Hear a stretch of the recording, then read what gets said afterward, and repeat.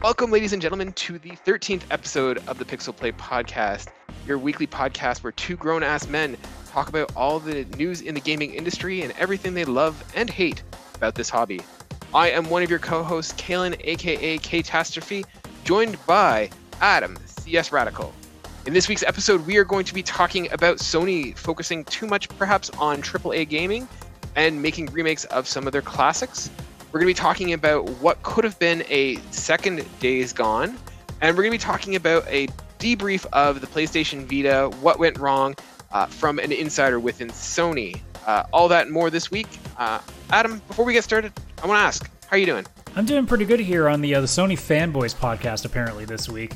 Nothing but PlayStation stories. Don't get me wrong, I'm not complaining one bit, but otherwise, it's been a interesting 7 days. I mean, before the show, most people aren't aware of this. We both have had some lovely technical issues leading up to this show. You were having trouble with your computer just constantly just not liking Discord apparently, and then me, I tried putting an SSD in my PC and it was just like, no man, I'm a crash. It's ironic because mine is almost entirely a software issue and yours seems to be almost entirely a hardware issue. So between the two of us, we have a fully working PC. Or a fully piece of shit. One or the other. You be the judge. Well, we technically have both. It depends on, what side of the grass you're looking at. Is it green or is it not? I mean, I prefer to just have like the normal. Yeah, just an average cut grass. So.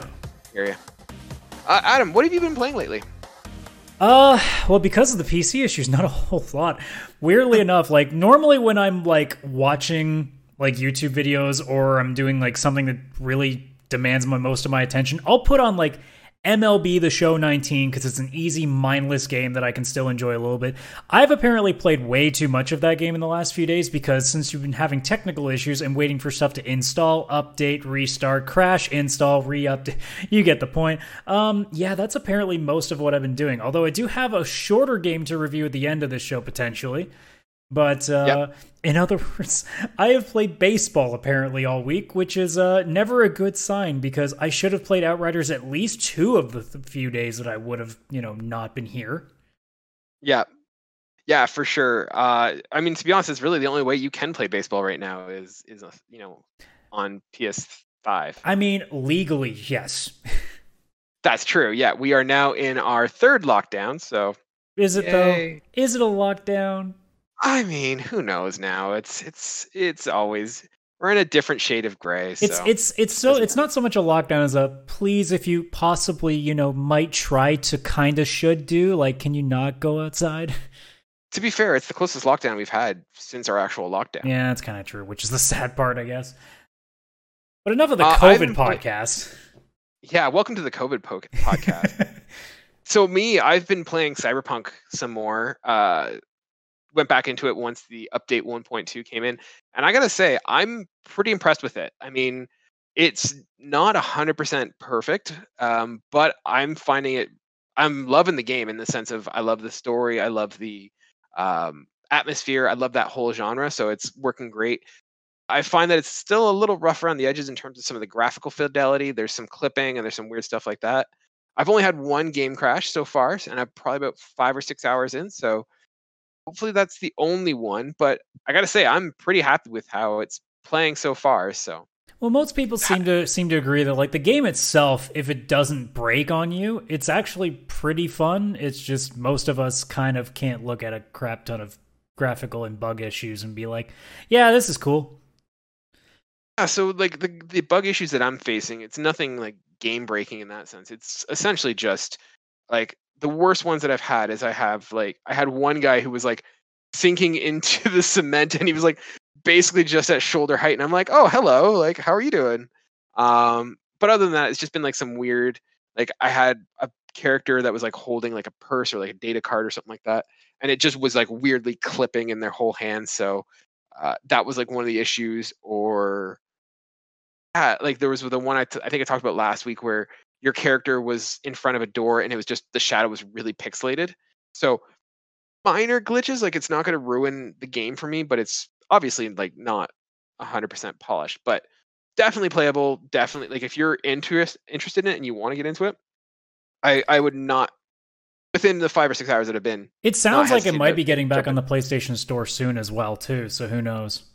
Yeah, I mean, once again, I'm playing on the PS5, so I can't speak to any of the other consoles, but yeah, I'm okay with it as long as it doesn't start crashing significantly. I think I'm going to stick with it.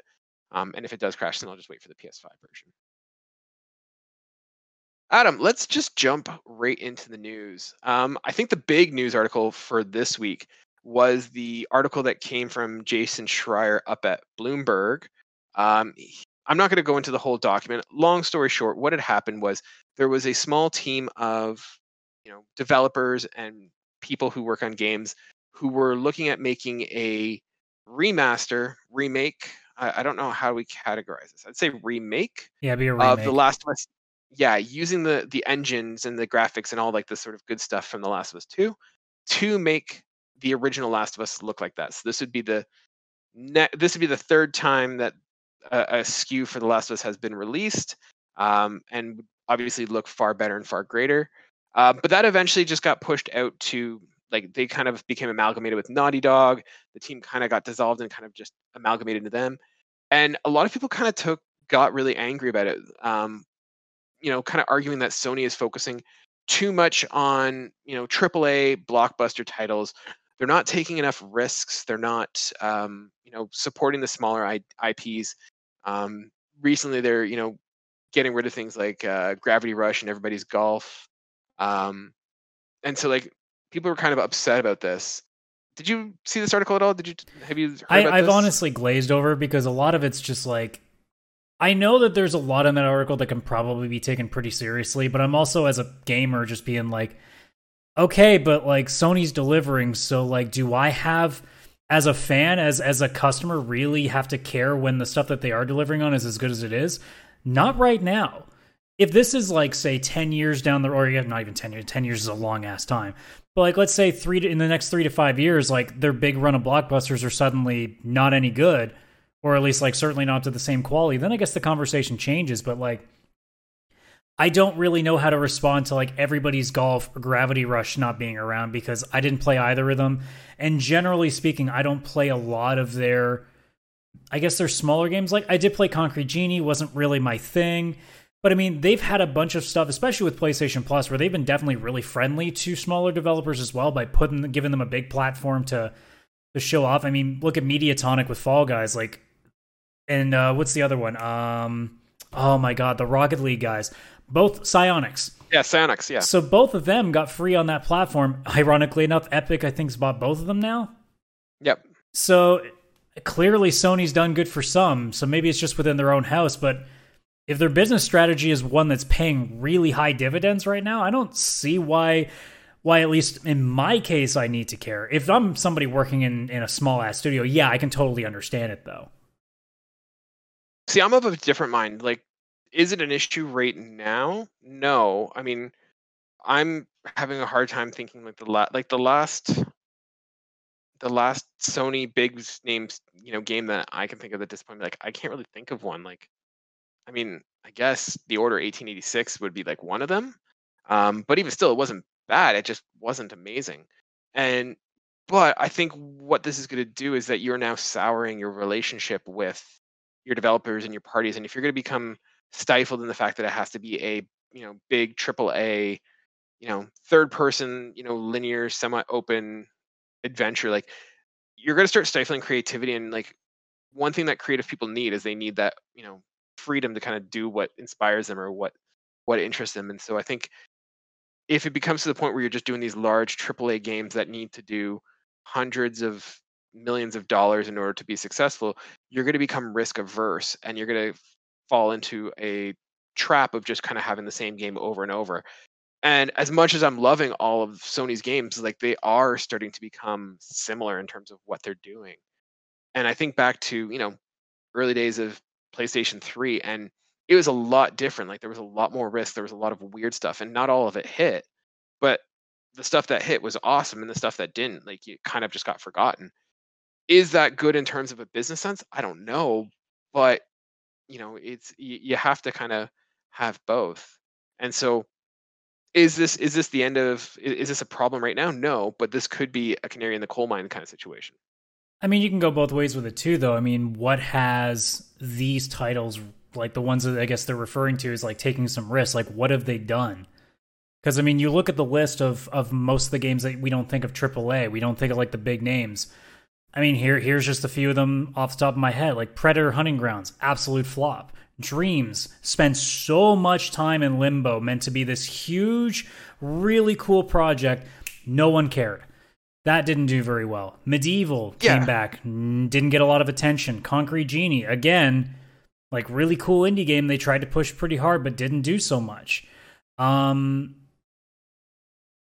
Yeah, you're not wrong. It really just comes down to like, okay, like they can care. Like we're not saying not to, but it's also the record is kind of showing at this point that as a business, if you're in the business to try to make money, which that's what the gig is right now, given the economic system we live in, you want to go with what's making you the big bucks, and what's making the big bucks right now is the big masterpieces. Now, whether they can continue to build masterpieces every single time, like maybe Horizon 2 is the first one that kind of shows that, okay, maybe they're starting to lose the edge a bit. Maybe it's God of War Ragnarok. Maybe it's the next Uncharted that they're rumored to be making. We don't know, but at this point, that's their bread and butter. That's what their system's what their system's sold on. Like, that's why PS4 did as well as it did. That's why PS5 right now is currently ahead in the game, even though Xbox is literally throwing heaven and earth and high earth to try to get you to buy their system because of Game Pass and stuff like that. So, like I said, I get it. I totally understand why somebody in the industry would be really put off by what they're doing, but it's working. So you can't really argue it as much as like it's in the same vein that like if the company that I work for is not making any money and they decide that, you know, we can't be giving everybody a raise, I don't really have as much of a case as sometimes. And if all the big projects that are making the company money for Sony happen to be the big ones, I can't really blame them if what they're trying to do is stick to that formula because it's what's working. Now, if down the road, like, I don't know what the next indie thing would be, like, I don't know, if there was a Gravity Rush 3 or, I guess, a new game based from those developers, and it suddenly just clicked and you got 5 million buys, 10 million, like, it ended up being a big-ass indie game, then the formula can change. Then maybe they take a look at these things. But right now, what's the big sellers? Ghost of Tsushima, Spider-Man, Miles Morales, God of War, you know, Last of Us Part 2, like those are the things that's making them the big dollars. So it's not surprising that they wouldn't do it. So for me personally, it doesn't affect me because as long as I'm getting the games that I want, I'm cool with wherever it comes from. It's just if it's not coming from a certain place, well, I guess I'll have to go somewhere else. And Sony right now, they know that they're the place to go, so that's where they're leaning to. Yeah, I'm not trying to advocate and say that they don't need those big AAA games. They absolutely do. Like that is the selling feature of the PlayStation is that, you know, they're not as competitive to, you know, customer benefit as, you know, the Xbox is right now. However, you do get those massive staple tentpole games. But I'm just thinking like don't get rid of those. And I'm not saying like go completely indie either, but if you have that middle tier kind of like you said the Concrete Genie, the Dreams, like it's hard to say like was that a game that, you know, did as well as it could, or is something like Dreams, did they just not market it well? Like it's well, that's the honest question too. Is it because of the studios that they're using, or is it just that because, especially with the indie market too, because the indie market is so much more massive right now because it's so much easier to get these games out compared to, you know, a 20, 30, 40 hour like AAA epic. So the market is so much more saturated in these. I mean, take a look at Steam. Like, it's impossible to find. There are probably some amazing 10 out of 10 masterpieces we'll never know about because it's so well hidden in the store. So is that genre of game, like, or not that genre, but that like a level of like studio development, is that something that Sony needs to put their money into, or is it just better off to just let the indie market sort themselves out? And if, you know, they're going to come to their store anyway, maybe that's, you know, where you get your piece of the indie pie. It's really just up to them if they think it's worth it in the end, because if Concrete Genie doesn't like tip the scales, but it makes them, I don't know, let's say $500,000, then no sweat. But if it's not making the money and it's actually losing the money, and not a small amount either, even though Sony's making a pretty good ton of money with all the stuff that they are churning out, it's still at a point where you're looking at something on a sheet and being like, we paid this much money, like this was our budget, and you guys went under by like a couple million. Like we can't just look past that. Yeah. I guess my thing is I just don't want it to become like a situation that Xbox found themselves in the last generation where they didn't really expand and work on a lot of, they didn't do a lot of unique and different things. Like they had their Halos, they had their Gears of War, they had like 2 or 3 tent poles, and that's not enough to sustain it. So like you need to have that constant trickle, and not every game can be a big AAA game. And so if you have a situation where, hey, we have 1 or 2 massive games throughout the year as the tent poles, and here are some cool things that we kind of vetted. Like for me, Sony has kind of become what Nintendo was back in the 90s. Like there's a certain, seal to it that if Sony backs it, like generally it's going to be well polished, I guess. Like once again, I'm a Sony fanboy, so I might just be biased, but like to me there was a certain level of expectation with the Sony game. Even if it wasn't AAA, like there was a certain expectation of that, it was going to be good. And so I just feel like getting rid of that lesser tier that kind of filled up those gaps is going to be a problem for them. Yeah, and I mean, there's so many other little factors too that we can't possibly be aware of. Like obviously, what the pandemic could have been doing for the last couple of years might have limited like what can come out. I mean, clearly, if you look at like the list of Sony Interactive Entertainment games alone, like in terms of what just is only up on PSN rather than being a retail release, it's definitely lessened over the last few years. But again, is that because I think there's a couple of reasons for it. We're going to get into one of them because we're going to talk about the Vita. I think a lot of those games were kind of designed as Vita games initially. That's where a lot of like their non-AAA games were coming from. So at the same time, that's kind of limited their stuff. But also, VR has been pretty lessened lately. I'm sure they're gearing up for the next one. So I'm sure some of their side stuff has gone to VR and setting up for that new piece of hardware.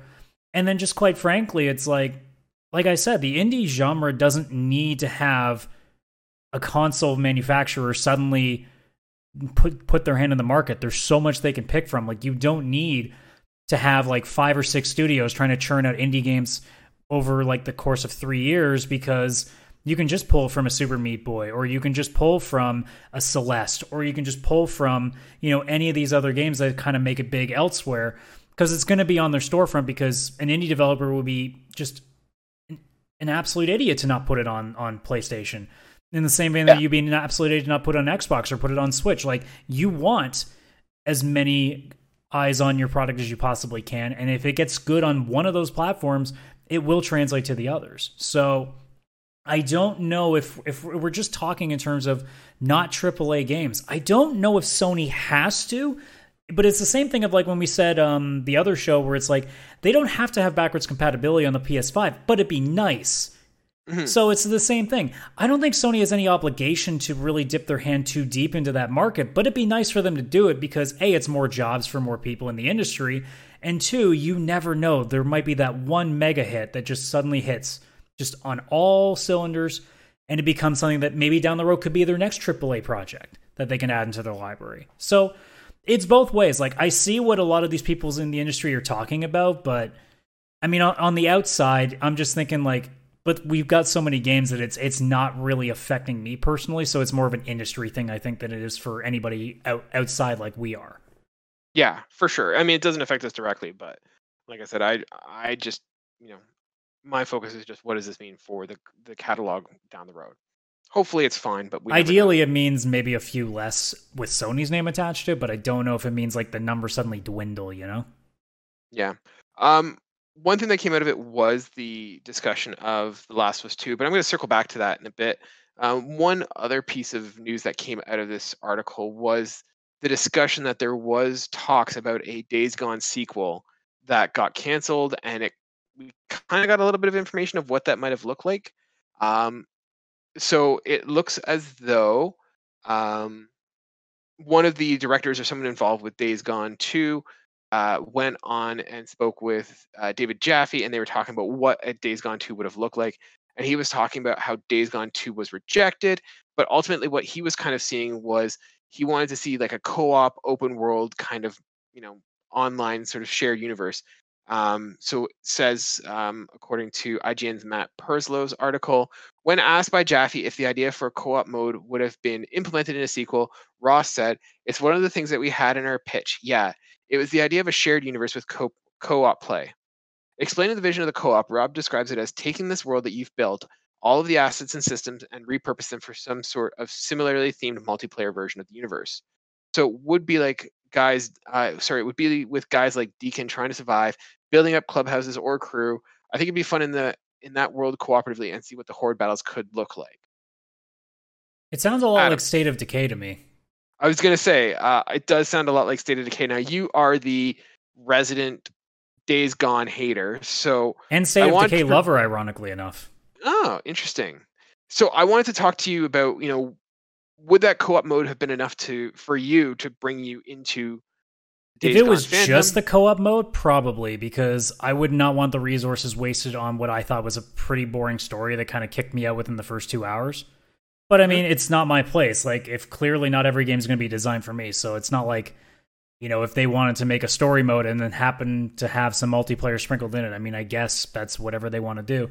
If it really was focused much like State of Decay, we got a whole different ballgame here. That's because here's the thing. So I didn't really discuss too much of why I didn't like Days Gone. When you play games, like there's always those few cases where like you play something and after a certain amount of time you just stop and go, you know what? I know that this is not jiving. For me, it's different lengths. Like Ghost of Tsushima, it took until like 10, 20 hours for it to happen. Jedi Fallen Order took between 4 to 5. Days of Gone, within the first hour, I knew this was not going to be my thing.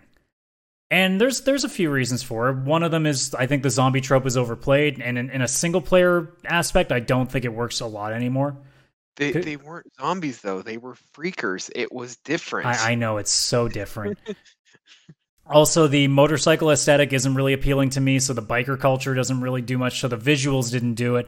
And quite outside of the biker stuff too, the visuals are just very plain and dull. Like there's nothing vibrant about it. It's in the same vein that like a lot of people don't like Assassin's Creed Origins in comparison to Odyssey because the coloring is so much more vibrant in Odyssey. So that didn't help. And in the same vein of like, say, a Jedi Fallen Order, like I played Days Gone and within the first hour, I'm like, I don't like any of these people. I don't care about anything that's going on. And the gameplay was pretty basic, so I didn't feel like any attachment to anything. That's like Ghost of Tsushima, at least the gameplay worked really well, and it's just eventually the story just eroded me. Jedi Fallen Order had the looks, and it had a bit of the gameplay, but again, the characters just weren't doing anything. Days Gone, literally nothing was grabbing my attention. So within an hour, I'm like, nah, this is I can do so many other things. But if you flip that entire aesthetic to just multiplayer, now it's different because now you're in party chat, you're talking with people, you're doing stupid stuff, like you're just messing around. Like I play Killing Floor 2 all the time, or Left 4 Dead, or the Zombie Army 4 that just got put on free on PlayStation Plus. Those games, even though they're just basic shoot zombies until you get killed games, they're fun because it's the social aspect and it's the chaotic aspect. Whereas Days Gone, I felt at least in the little, because I know there are like the crazy mobs and stuff if you really get into the thick of things, but like it felt more like a rather like depressive, like dull storyline, kind of like what Last of Us kind of does to me as well, which kind of turned me off. That's kind of the sense that I got, which is why I left it. So yeah, so I share some of the sentiments that you have. I think Days Gone has an amazing, has an amazing section in the middle, like or towards the end of the game, like where you have all these weapons and you're going off against these 200-300 people hordes. Like that was the best part of the game. The story for me had moments of like, oh, I'm really interested, and then I had moments where I just didn't care. For me, the problem was that it had a terrible start. It took way too long to get started. You had this crappy bike that didn't really drive well and you had to constantly maintain it. That being said, I liked the bike aspect once you got later into the game. I just felt it took a very long time to get ramped up to a point where you felt like you had some control and some um you were able to kind of like withstand a little bit within that world. And then I felt towards the tail end it took way too long to get to where it was going. Like there was a whole second part that almost could have been like a DLC component. And so I think that's what kind of killed it for them. it's a great game. Like it's fun. I like the story for the most part. I just once again we talk about this all the time is that you just need to know how long your story needs to be. And this one was just one that just took too long to get like start cooking and then was overcooked at the end. So I think that was the problem. I think to be honest, at first I was kind of like, nah, they shouldn't do an online mode or anything. But the more I think about it, the more it kind of makes sense.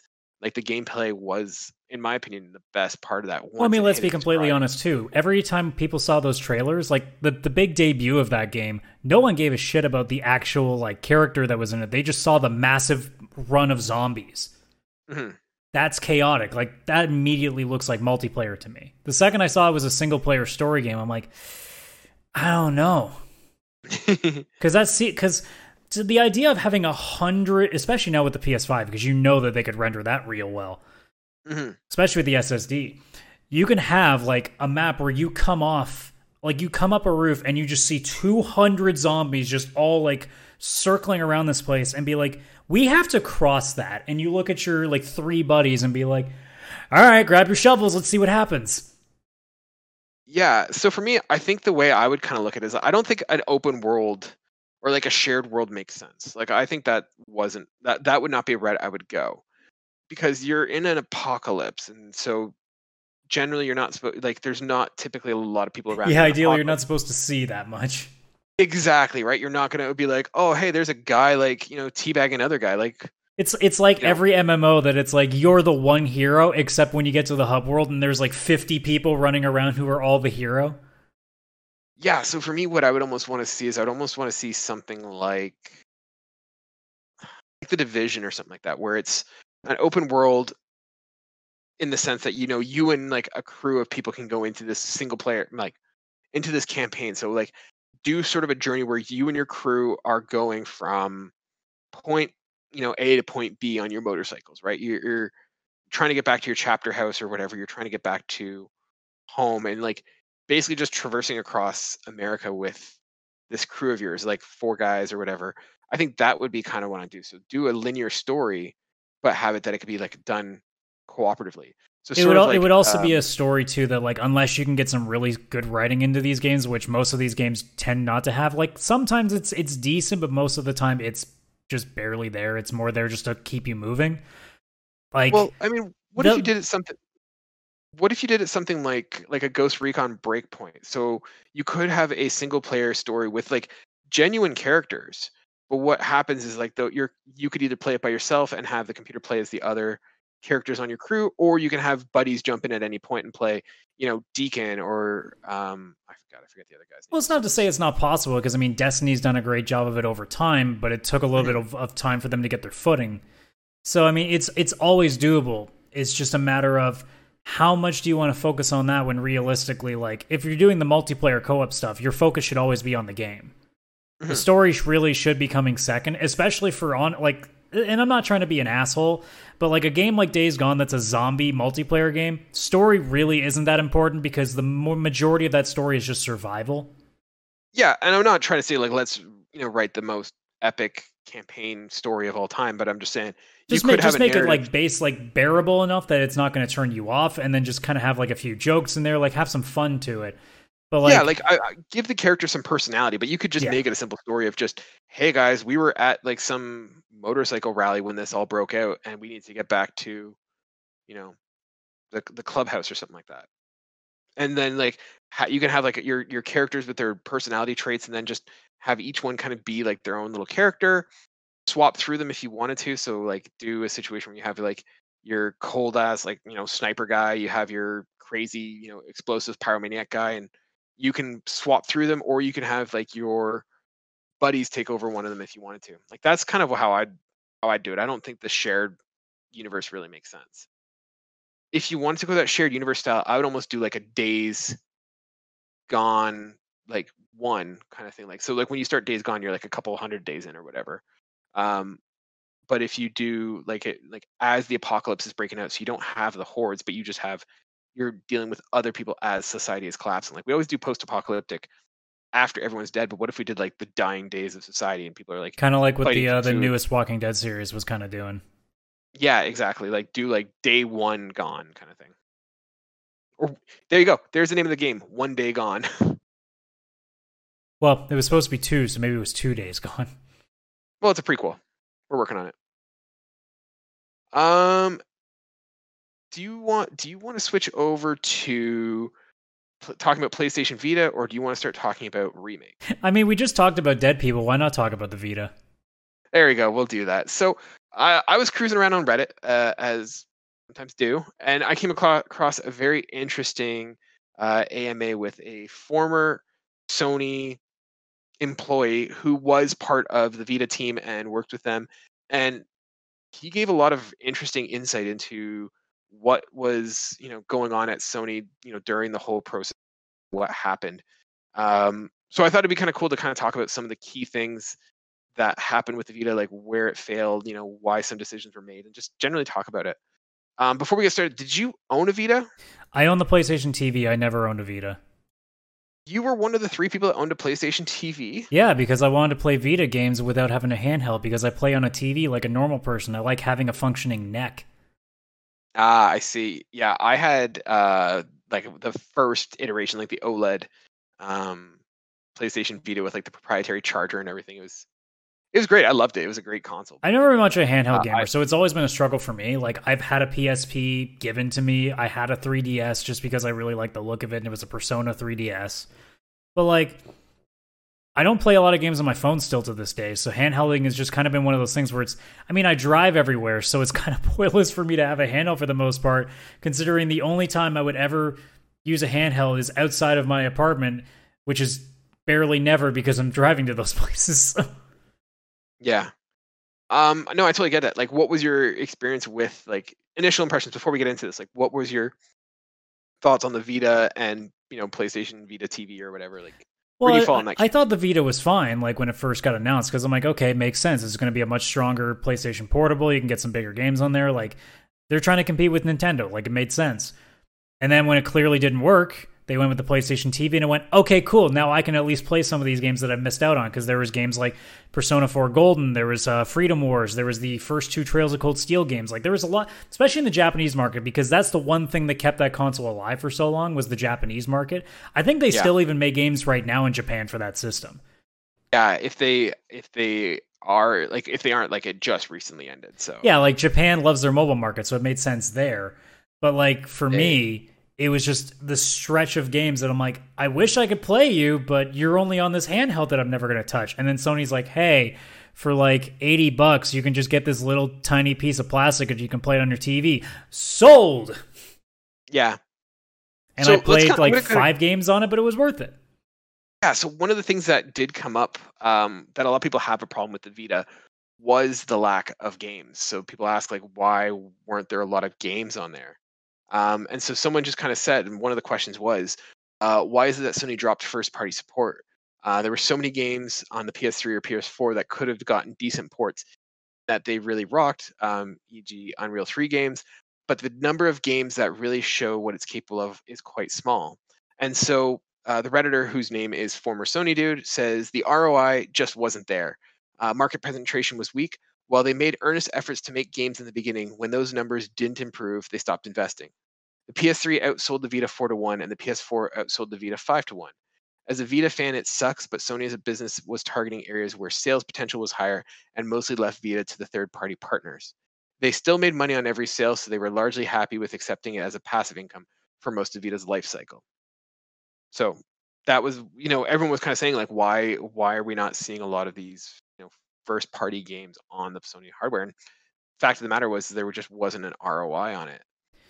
And I mean, realistically, too, like, the comparison is that as of today, or this article is from 2018, I should say, 16 million Vitas sold. Yeah. Whereas 3DS sold 70 million. And again, it doesn't tell me where these things sold. So realistically, I'm willing to say more than half are probably just Japanese. So in North America, or even not even North America, the rest of the world, there's likely at most, if we're being generous, 10 million customers for them to go to. That's not enough if you're a AAA publisher. You're not going to port a game on Vita for the potential of like a few million people to buy it. And that's even probably being generous, because I doubt it. It's probably more like 6 million people in the rest of the world. I'm willing to go out there and say Japan probably paid like the majority of these because that was their console. Yeah, but it's hard to say because this is one of those chicken and the egg things. Like, was no one buying the consoles and the games because they weren't making them, or you know, could they still have made them and nothing happened? Like, I think they I needed think that it's a bit of killer app. both, honestly. I think in the early days it was just they put a lot into it, but people weren't really into it because Nintendo already owned that market pretty well. And then as soon as, people started realizing that, oh, it's not selling well, so then we'll stop wasting money on these games. And around the same time, people went, oh, the game library on Vita is kind of dead. Yeah, I really one of think the it's things. it's probably a mixture of both. It's just what happened first and to what extent. Yeah, I think one of the major gaps for Sony, or for people buying it, was the proprietary memory cards. Like, do you remember those cards? I do because they were dumb, and Yeah, it was a story that was said for a while and never really got addressed because I think Sony just went, well, we got to make money back somehow. it was brutal how like those cards were so expensive. Like, I remember for the longest time I could only afford like a 4 gig memory card, and then eventually I think the 32 came on sale, and I got one. But yeah, like it was like $120 for like 16 or 32 gig like And memory you card, think which about what $120 gets you now in an SSD on a computer, so it's like, not even like now, but even back then, like the price of an SD card was drastically cheaper than what a PlayStation Vita memory card was. yeah, there was that Um, too. yeah, so one of the things that they did ask, they kind of said um, like why did Sony continue with proprietary memory cards after it became obvious how much of an obstacle it was for potential buyers? Former Sony dude says that the proprietary memory cards were actually a result of the Sony hack from like 2011 or 2012. Uh, Sony became really paranoid about hacking and all that stuff, and so that's why they ended up creating the proprietary memory cards. I To think which we I sometimes say, no one cares about hacking. Jesus Christ. well, you got to think about it. Like you know, think about the PSP. Like that thing got hacked quite a bit, and I think by having Yes, this memory card that was, but having this memory card that is hard to transfer or copy things on, harder to put on software that would allow you to emulate or to build. but Nintendo didn't have that problem. And if they did, it didn't matter. So I think it comes down to two is like you weren't selling enough, and you probably would have sold more if it was something that people could homebrew. Yeah, Because I mean, look, how many? Let's be completely honest here. This is a fun, like, tangential question. How many people actually bought a PlayStation Classic because they wanted to play PlayStation games, or because it was a really cheap mod device? yeah, A for lot sure. of PlayStation Classics just sold because people knew that they could use it for that. There's still They a just wanted to plus sell. sometimes to letting things go like that. But in the case of like, I don't really care that hacking might have become a problem with the Vita. You still would have, to the average customer, sold plenty more Vitas if it was more accessible to them. If they realize that, like, I can buy this handheld and not have to spend $150 just to be able to basically have more than 2 games on it. Yeah. So coming to the end of like switching over towards the end of the PlayStation Vita, people are starting to ask like the idea of the PlayStation Vita store shutting down, like has it been something that has been planned? And talking about hacking and stuff. So one Redditor asks, has Sony been planning this shutdown for a while, or did they decide recently to pull the plug? Developers were left in the dark. It seems very sudden, so any insight would be interesting. Former Sony dude responds, it's been a while in the making, but when I left, there was still some concrete data. As soon as the firmware was broken in 2016 or 2017, it was on the chopping block. After the nightmare that was the 2011 hack, Sony was terrified of the word hack or any potential network intrusions. Fun fact, the PSP was actually planned to have trophies until that firmware was broken and they dropped it like a hot potato. Um, so yeah, so they kind of talk about the fact that, the hack had a huge impact on Sony, and like I can see why they're protective of their infrastructure. If they have a way that people can kind of use these handhelds to get into the system, like that could be a problem. Yeah. Do I think that it's worth shutting down the store because it's been hacked? Like, no, it's been hacked now for 20. It's been broken for 5 years now. Like, if something was going to happen, it's going to happen. So I don't know if that's a justified reason for them to do it, but that's at least It's like we've said before on the issue of like piracy and stuff too. Like, just because a few people do it doesn't mean you should be alienating like the other like 95% of your customer base that aren't. yeah. So kind of closing down, like, why did the Vita fail? According to this Redditor, So they ask, why did they fail? Or sorry, one of the things that they did talk about is like if the Vita was failing, like why did they do something like the PlayStation Vita TV? And he goes on to say that it was pretty much a salvage attempt, and that it was easier to build a new cheap system instead of getting like the HDMI out to be working on the original OG Vita. And it kind of addresses some of the concerns about price point, like you didn't need to have the memory card or whatever. So it was kind of a way to salvage it, and that's why the PS TV came out, but kind of wasn't really supported. And then they kind of go on to finish, why he thought that they, or like why him and Sony thought if they did like postmortems or anything. And so generally the idea was is that they did do postmortems, but there wasn't any sort of consensus. Did Sony give up too early on the PlayStation Vita? Was the market ready? Would the market ever be ready? Um, yeah, and so that's kind of the big takeaway from it. Uh, so they kind of all had different ideas of like what it could have been, and it just there's no real consensus amongst Sony as to why it did fail. And so my question to you, Adam, is like, was the PlayStation Vita destined to fail? Yeah. Yeah. Why do you say so? Nintendo. There's not really a easier way to say it. Well, I guess there's not a more complicated way of saying it.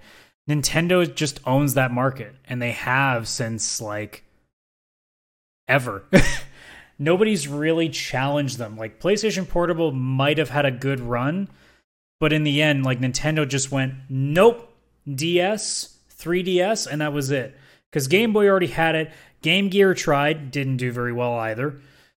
So they were going into a market that they were going to have to be number 2 in no matter what. They were never going to be able to trump Nintendo because Nintendo was just churning out way too much at that point. There was no way you were competing.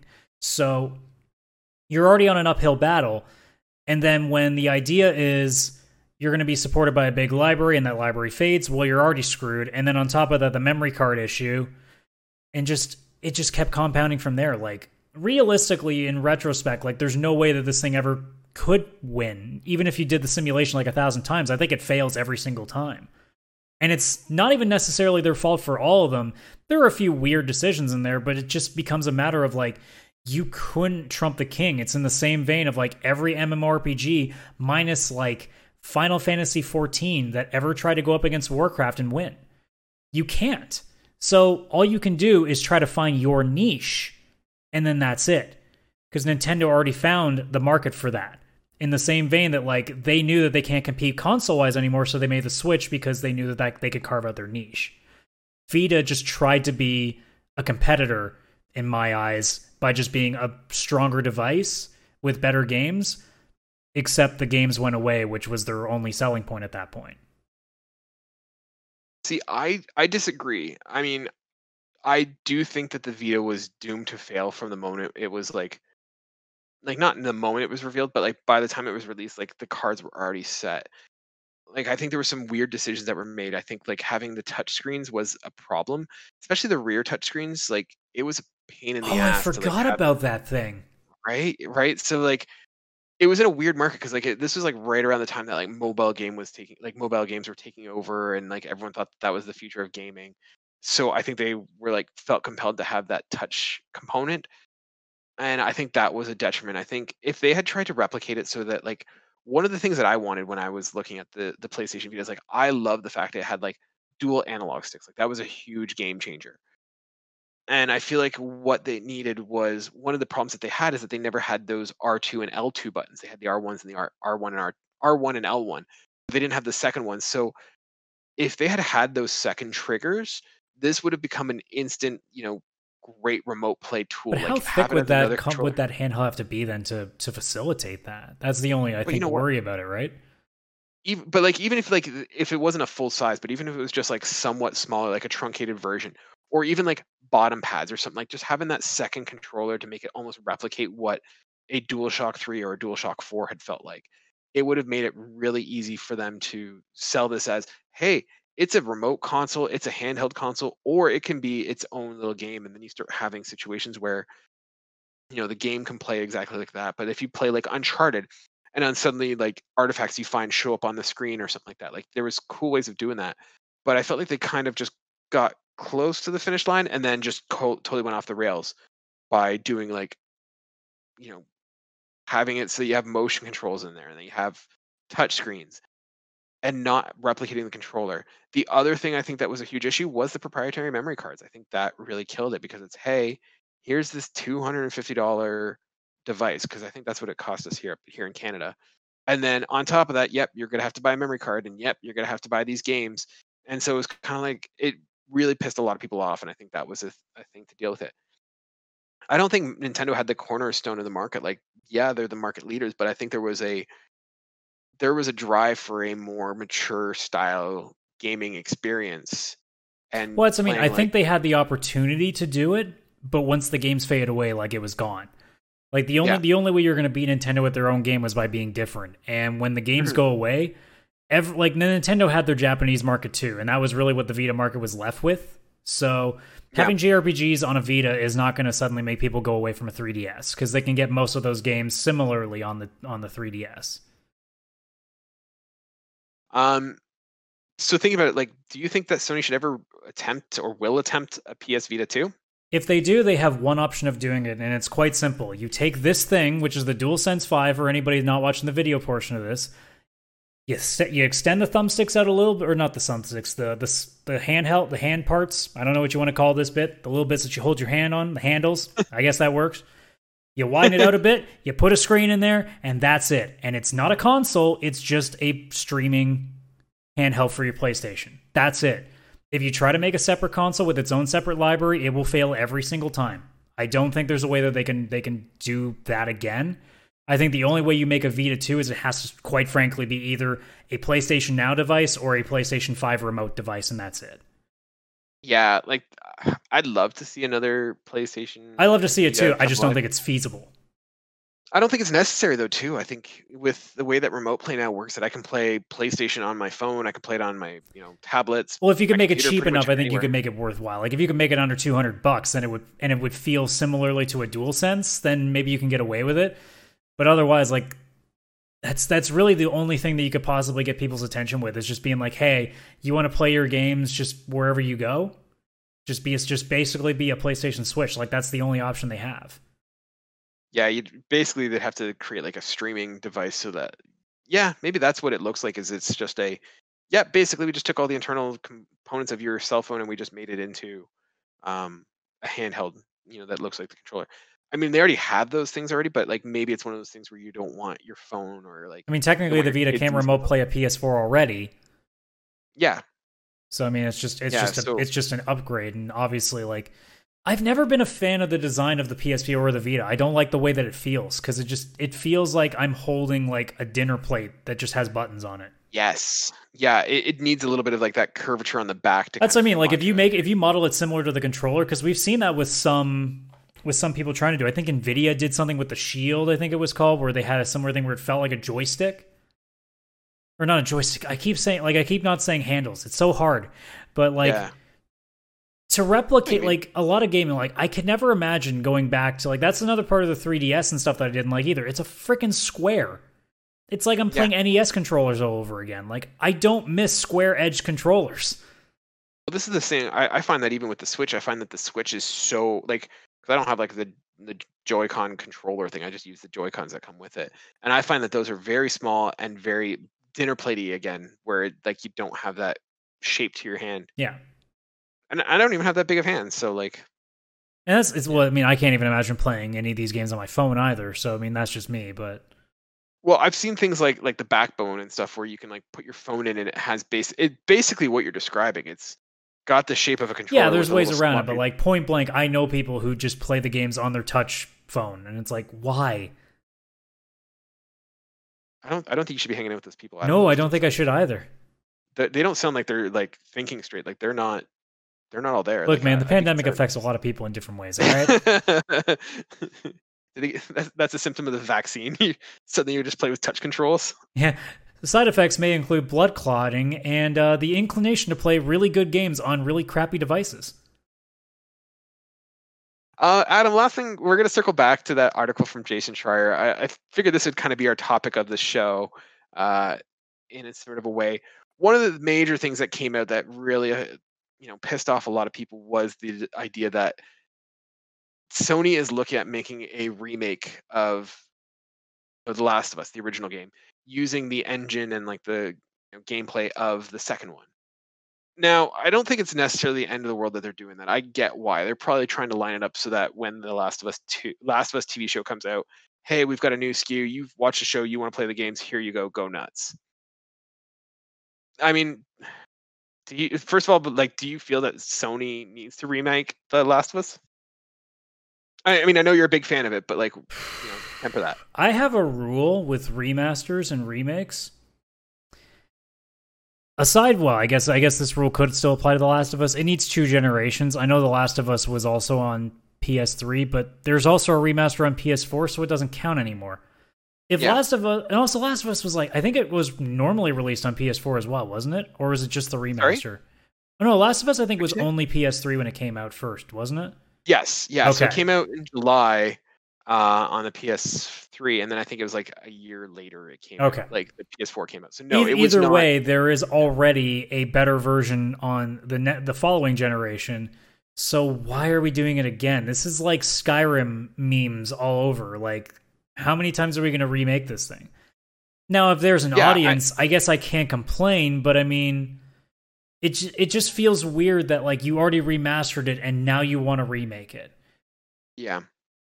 Yeah, I don't necessarily know if there's a necessity for it because, like you said, it has had some care and some scale.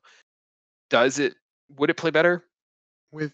Excuse me. With if they actually fully remake it and like, I haven't played both games that deeply. I only played like an hour of the first one, so.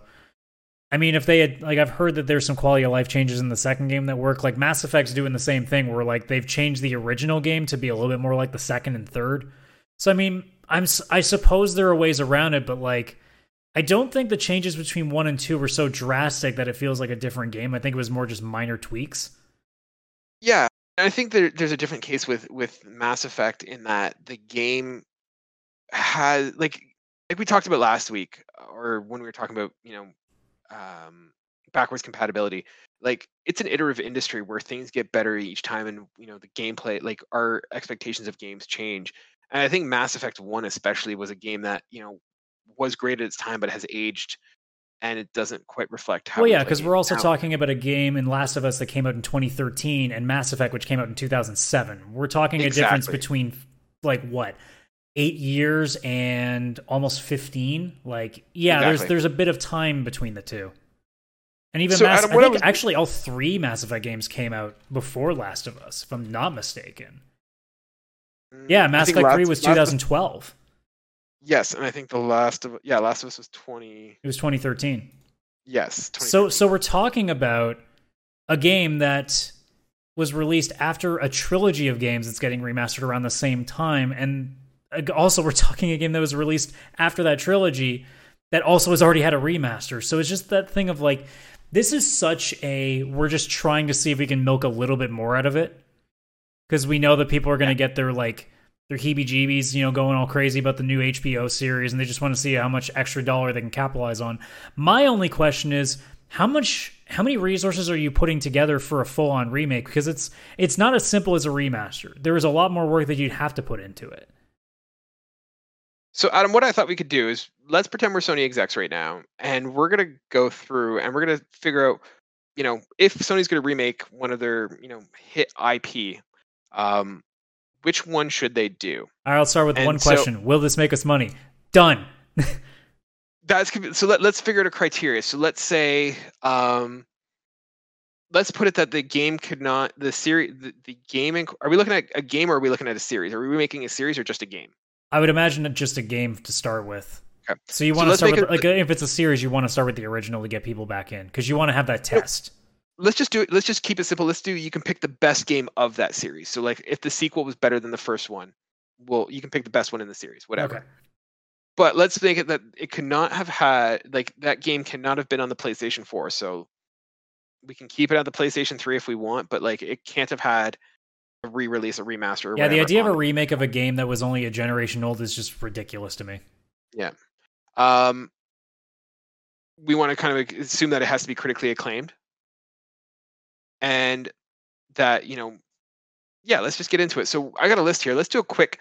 I'll read down the list and we'll get rid of the ones that we think right off the bat don't really need to be on the list. And so for this to eliminate, we'll do it that we both have to agree that it doesn't have to be on the list. Okay. Okay. So I have Infamous. Yeah, you would definitely want to do the first one. Resistance, Siphon Filter, SOCOM, Jak and Daxter, Parappa the Rapper, Twisted Metal, Killzone, The Getaway, Legends of Dragoon, Sly Cooper, and Dark Cloud. Okay. Are there any there that you immediately just say, like, let's get rid of this one? Right off the bat, some people are going to disagree with me on some of these, but Resistance and Killzone immediately because they're just basic shooters.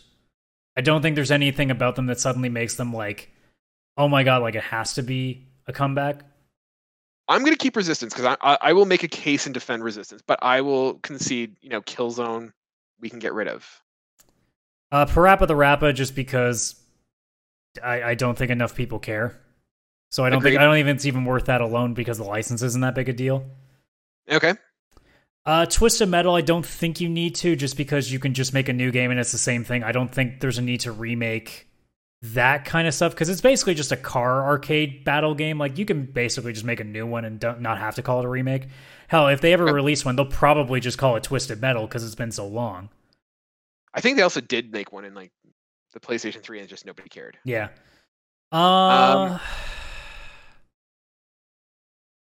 I think SOCOM we can get rid of too for the same reasons, in that I don't think people actually care about having the original come back so much as they just want another SOCOM. I think you can do it without remaking. Okay, yep. I don't think anyone's clamoring for a SOCOM remake. Siphon Filter I actually have no opinion on, so I can't tell you on that one because I've never played any of them. I can talk about Siphon Filter a little bit. Jak and Daxter, how do you feel about Jak and Daxter? I think a lot of people would kill for a Jak too. Okay. I'm going to keep the Getaway on there. I think there's an argument for the Getaway. You could definitely make a thing of like, hey, don't you remember like when somebody tried to compete with Grand Theft Auto? Yeah. Legends of Dragoon, you put this one on there.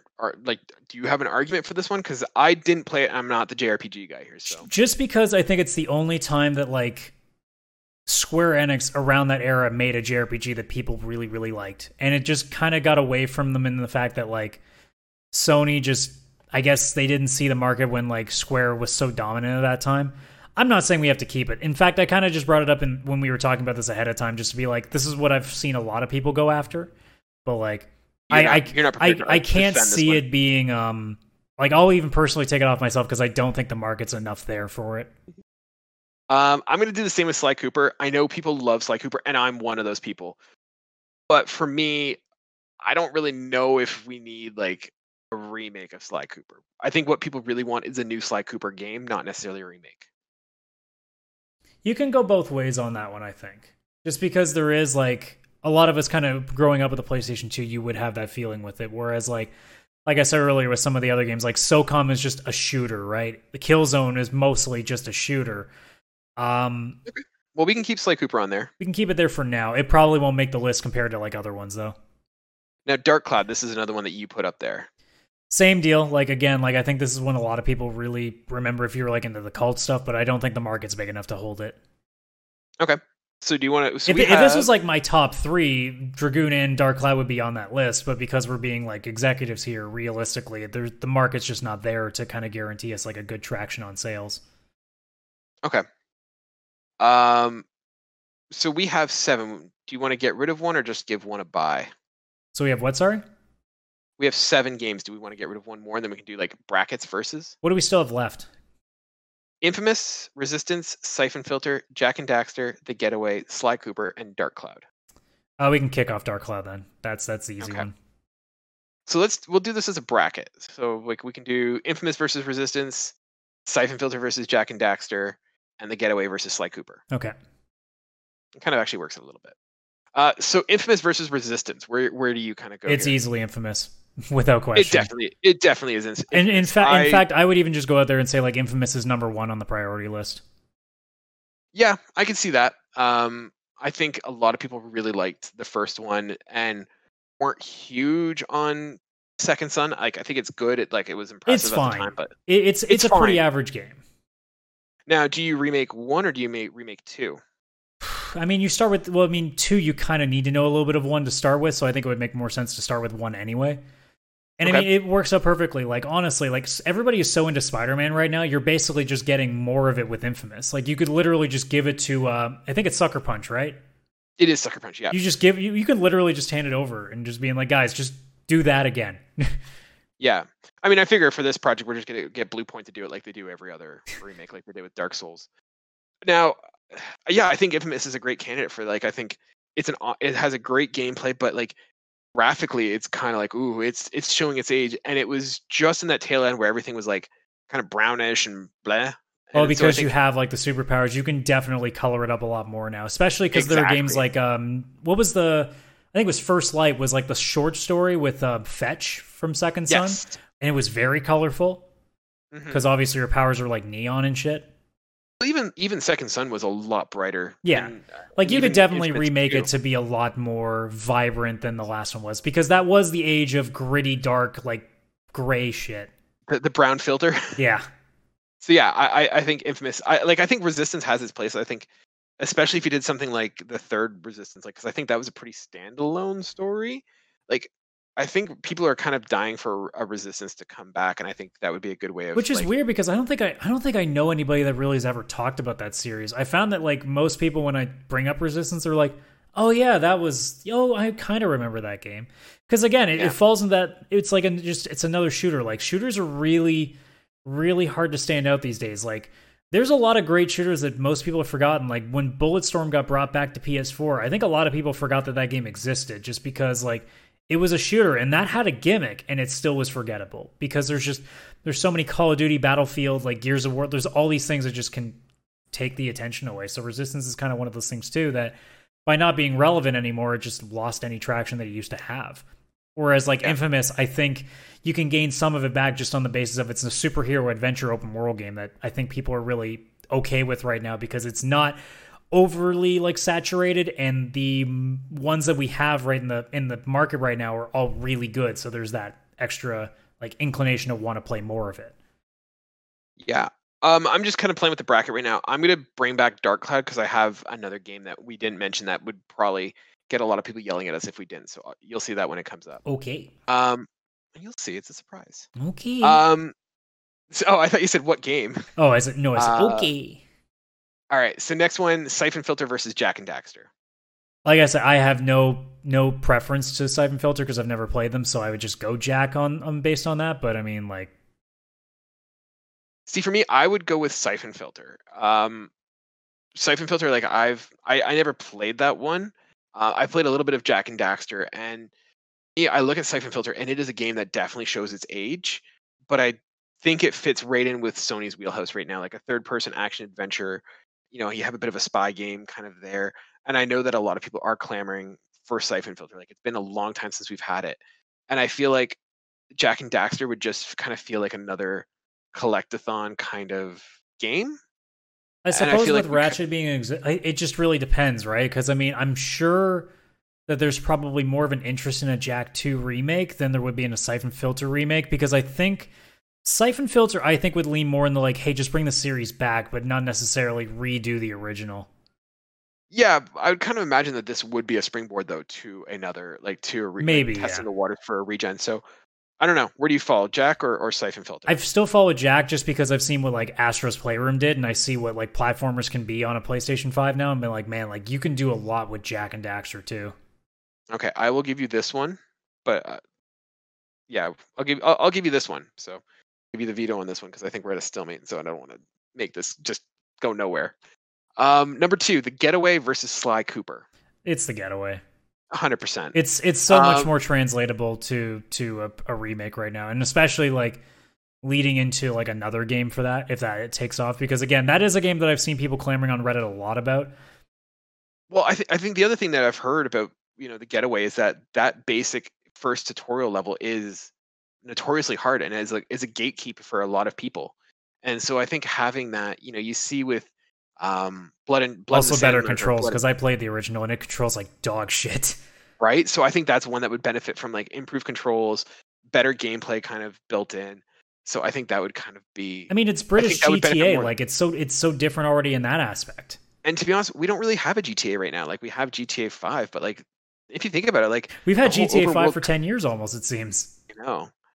So I think if you think about it, like it's sort of not something that's really done anymore, and I think it'd kind of be a good way for Sony to kind of have like a exclusive GTA clone right now. Yeah. So the surprise one that we forgot to mention, so Dark Cloud versus Metal Gear. Well, that's because Sony doesn't own the rights to it. I'm going with it's a Sony exclusive. So do you want to keep it or do you want to get rid of this bracket? I'm more just thinking, like, I don't think Konami is going to have a chance in hell of wanting to allow that because they'd rather just make casino freaking games off of it. Do you think that though? You think if Sony said, "Hey, we'll build this game, we'll make it, let us make it exclusive, and we'll just drop a wheelbarrow of money in front of you"? I've think Konami would have heard fun with that. rumors of Metal Gear Solid remakes. So do we want to keep this bracket or do we want to get rid of it? I'm just more thinking is this a Sony exclusive? I know the first one wasn't it? Well, yeah, like Metal but Gear. I don't know now that Metal Gear is more than just a Sony game. That they would not, like, there's no way that I think Konami would put the money towards them unless Sony was literally making the remake themselves. I mean, if you want to keep it in the bracket, we'd have to make, like, the hypothetical that it's them making it and not Konami, because Konami would just port it. Yeah. Okay. Well, you know what? It's up to you. If you want to get rid of it, you can. Well, I feel like we should get rid of it because it automatically wins then if we put it in. Done. All right. So we've got three choices.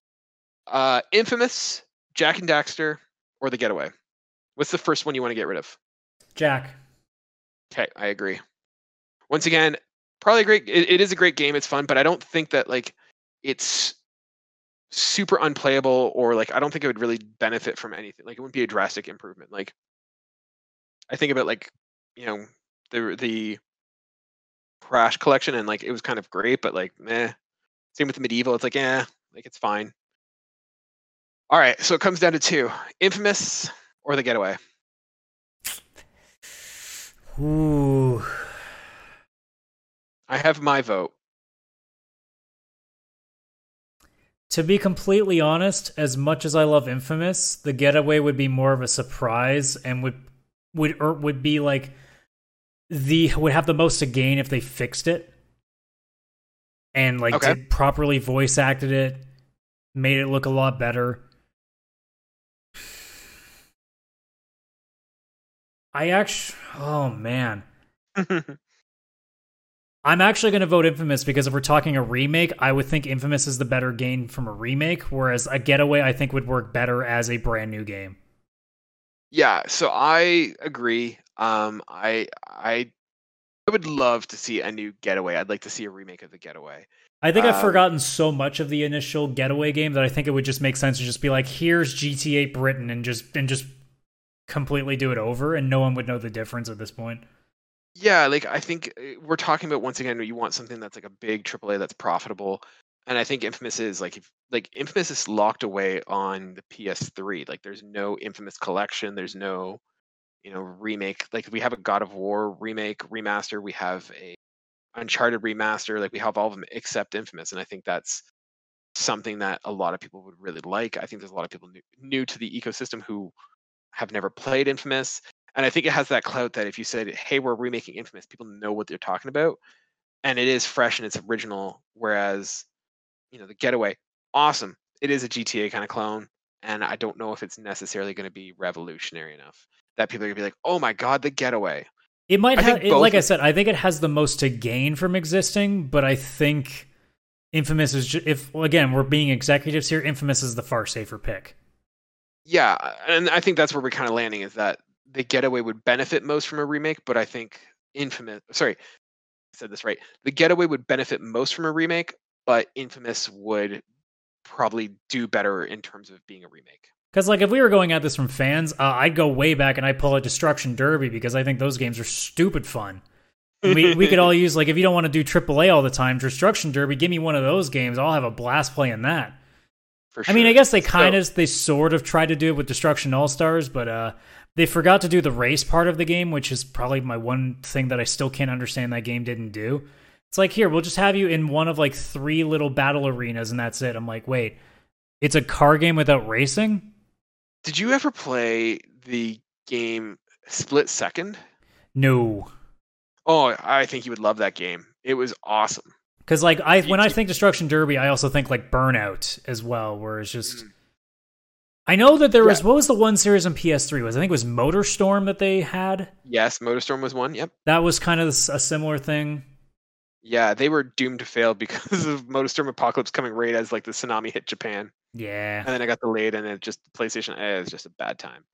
No, so if you never tried Split Second is awesome. So it's a racing game, and the crux of it is that you're building up points by like doing drifts and drafting behind other cars and stuff, and you're on these like explosive like car racing tracks, and so you're driving along and you can trigger these events. So like, steam pipes burst, or you're flying in like this airport and you can have like a plane come and crash down on the landing and wipe out your other players. Oh, so it's kind of like, say, like Wreckfest, or what was that other one? I think it was, what was the game where it was like you just trying to do stunts and like crashing your car over and making a mess of things? I keep wanting to say Outcast. I'm like, no, that's a horror game. That is way off. But if you're looking for like destructible kind of vehicular combat racing, Split Second is what you're looking for. Flat Out. There was an out. That's it. Yeah. See, yeah. I was halfway there. Yeah. No. Take a look. Check it out next time. Split Second. It was a game that I played. I'm not a racing guy, but it was one that I kind of. Well, that's the thing too. I'm not too big on racing games. I mean, obviously with the advent of VR, I think it would become a lot more interesting now. But I obviously can't afford a VR rig with like a full-on pedal and steering wheel, which is what I'd want to do. But games like Burnout, Destruction Derby, and stuff like you're talking about, Split Second, obviously Flat Out, MotorStorm, like those games can all be fun because it's more than just driving around a course over and over again. Yeah, for sure. It's got that Mario Kart kind of aspect where that you could be losing but still screw over the guy in front of you, and like it balances that skill with that destruction. Adam, that's all I've got on the docket for this week. I know we kind of talked that you have a untimely review. Do you mind if we put a pin in that for next week? Yeah, absolutely. We went a long ways on this one, and you were like at the beginning of before we started, it's like, oh, I think this will actually be pretty short. I think we can fit it in there, and I'm like, no, we're gonna be over an hour. I know it now. There was more meat on this bone than we thought, so let's just leave it there. We'll save that one for next week. Any sort of closing thoughts before we wrap up? Days Gone is still a terrible game. I'm gonna just keep saying that until it makes you really, really mad. Okay, no, you've already. Otherwise, it's gonna feel like we're Sony fanboys on the show. I mean, let's be honest. Like, Xbox has had so much of the spotlight in the last little while. I think it's Sony's turn to at least have one week where it's just mostly them. Yeah, but it wasn't really good stuff. That was the problem. Well, that's on them. Do better, Sony. Do better. I mean, other than the fact that they're like, hey, we're thinking about competing with Game Pass, and we're like, good on you, Sony. We'll wait until you actually see what the hell that looks like. Yeah, we'll hold our breath. All right, ladies and gentlemen, that has been episode 13 of the Pixel Play podcast. If you're one of our regular listeners, thank you so much for joining us again. Please, like, subscribe, tell your friends. If you're new here, it's the first time you're here, welcome. We are on Anchor FM/Pixel Play Cast.